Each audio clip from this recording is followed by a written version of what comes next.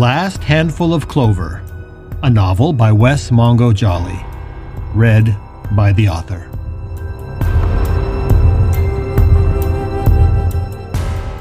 Book 3, The Stone in the Stream.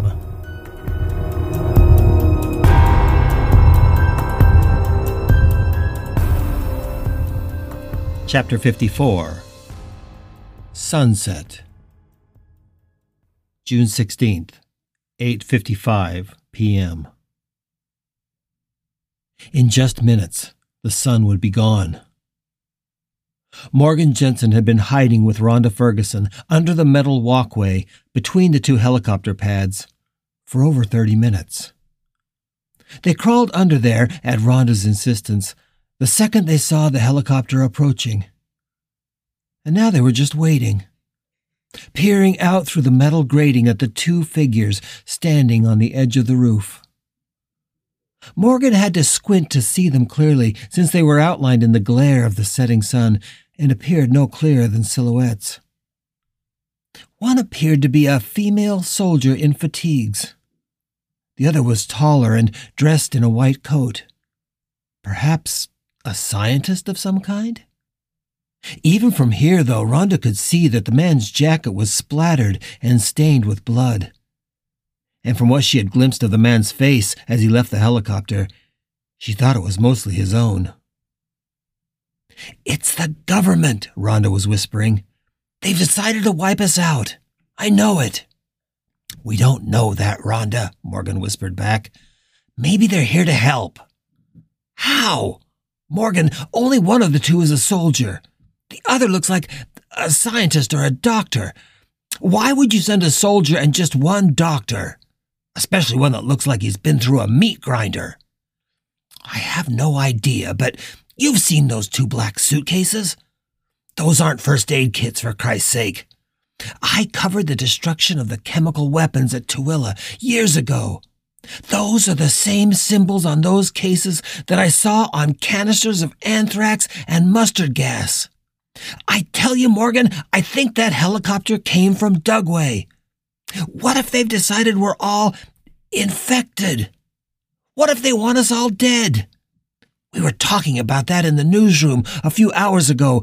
Larry said he thought they would wipe us out if they thought that was the only way to stop something deadly from getting out." Morgan's mind reeled. Could Rhonda be right? The older woman had been growing ever more paranoid since they started hearing those rumors from the CDC that afternoon. Morgan herself found it hard to believe that the government would actually send a helicopter to disperse chemical agents over the city. But it was clear that Rhonda thought it was totally possible. "Why in the name of God would they want to kill us rather than help us?" Morgan whispered. "And if they're doing some kind of operation, why just one helicopter? And why would that guy in the white coat be covered in blood?" "I don't know, Morgan. Maybe Dugway's gone too. Maybe this is a last-ditch effort of the government to save their own asses. All I know is that I don't trust them, and that I'm not going to go quietly." "What are you going to do?" Morgan asked, crouching lower behind the steel grating. "I don't know, but they're just standing there. They haven't looked back this way since they landed. It's been close to 10 minutes. They're just staring into the sun. Maybe they have earpieces. Maybe they're waiting for orders." "Rhonda, you're getting paranoid," Morgan said. "Maybe. But if they're not here to do something horrible, what is there to be afraid of? We should be able to walk right up to them and say hello. But you haven't tried to do that. You're as terrified of them as I am." Rhonda was right there. "Well, maybe they are here to kill everyone, and maybe we should let them." Morgan couldn't believe she'd said that, even when the words were out of her mouth. "What the fuck are you saying, Morgan?" "Just that maybe they know things we don't. If they're here to wipe us out, then it must be a last resort. There must be a good reason, Rhonda. What if we stop them and everybody dies? The whole country, hell, the whole planet. Rhonda just stared at her, like she didn't even know her friend. Fuck you, Morgan. I'm not going to die in this city. I'm going to get those cases. If they're really here for what you think, they'll shoot you rather than let you near those cases. Then we'll be dead, but then you'll know I was right. Morgan didn't want to comment on the absurdity of that remark, or that Rhonda was suddenly speaking about both of them being dead, rather than her alone. You want me to help you, I take it. We'll have a better chance, Rhonda said, grabbing her hand. Morgan couldn't remember the producer ever touching her in all the years they had worked together. She couldn't take her eyes off the woman's hand. Okay, she sighed. So, how do we do this?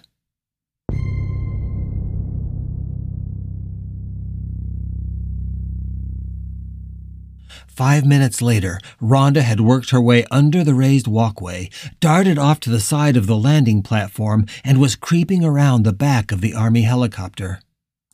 The plan was for Morgan to stand up and shout something to distract the soldier and the scientist. With any luck, they'd go after her and leave the two suitcases unattended. Then Rhonda could dart out from behind the helicopter to grab them. They hadn't come up with a convincing scenario of what happened after that. Probably because the chance the plan would even get that far seemed completely impossible. The best Rhonda had come up with was throwing the cases off the side of the building into the trees below, or dropping them down the air shaft behind the building.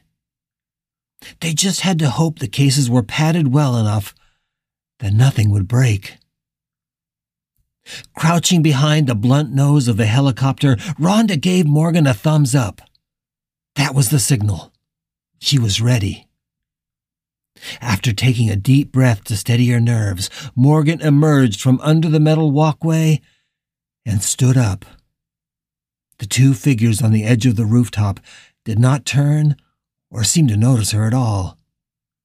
Hey, you guys! Help us! We need help! Over here! Morgan shouted, jumping up and down and waving her arms. The two figures turned slowly and stared at her, but neither moved. And for the first time, Morgan saw clearly how mangled and bloody the face of the scientist was. It looked like somebody had wailed on it with a crowbar. The good news was that their backs were mostly to Rhonda as they stared. The bad news was neither was inclined to move in the slightest away from the black cases. Please, Morgan shouted, please help us. There are a dozen of us. We're trapped on the next floor down. This way, this way. Morgan's heart sank as she realized that the two were not moving toward her and their expressions had not changed. But on the bright side, she thought, they're also not shooting at me. Instead of going after her, the man in the white coat bent down and opened one of the cases. Morgan could see what looked like canisters of some kind, or perhaps rows of grenades. They were strange and egg-shaped, but from this distance she couldn't see much else. Still, her blood ran cold as the scientist ran his fingers over them. Rhonda was also watching this unfold, and Morgan knew that her producer had been right. The contents of that suitcase screamed death and destruction. And then Rhonda was moving. Morgan had no idea why.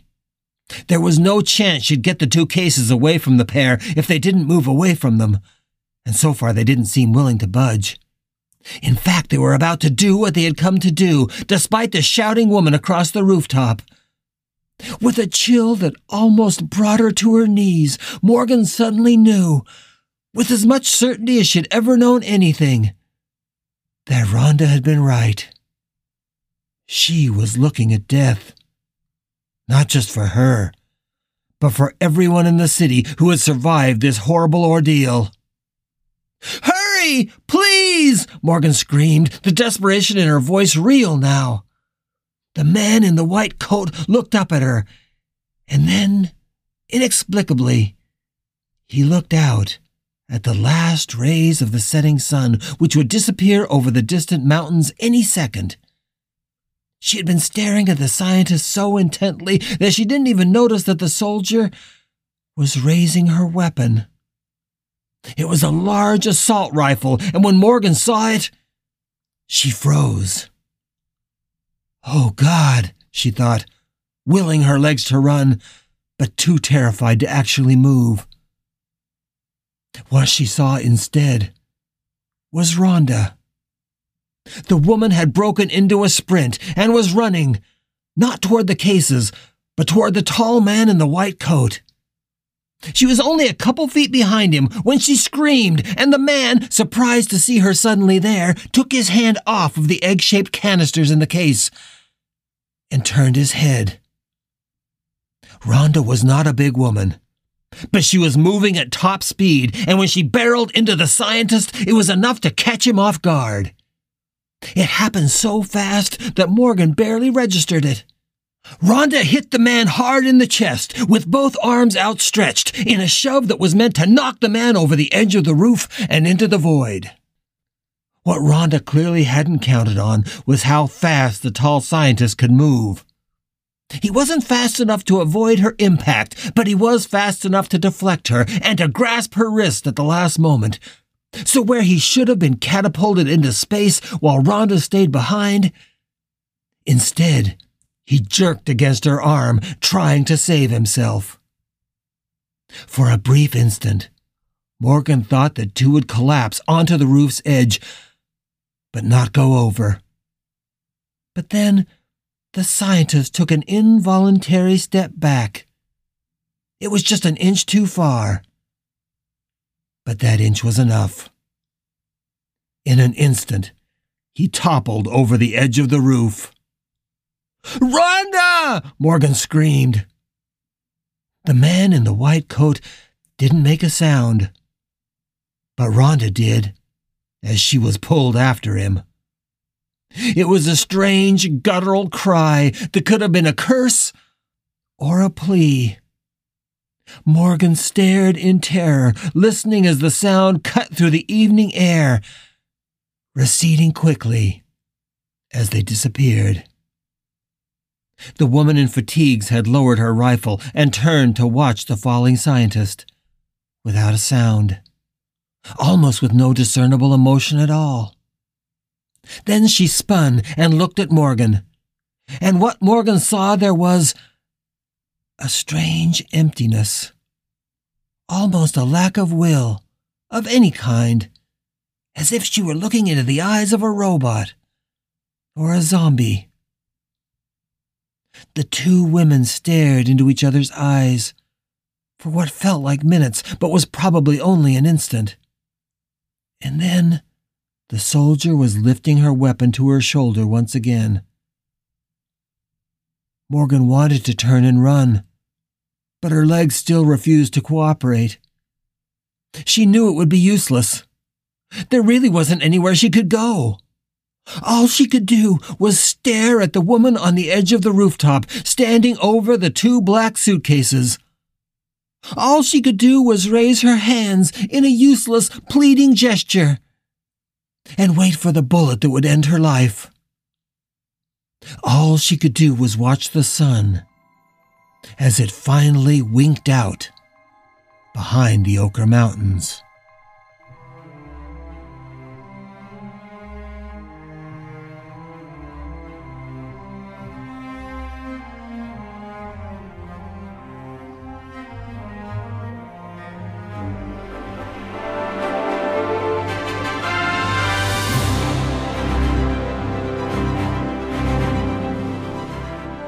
You're listening to The Last Handful of Clover, a novel by Wes Mongo Jolly.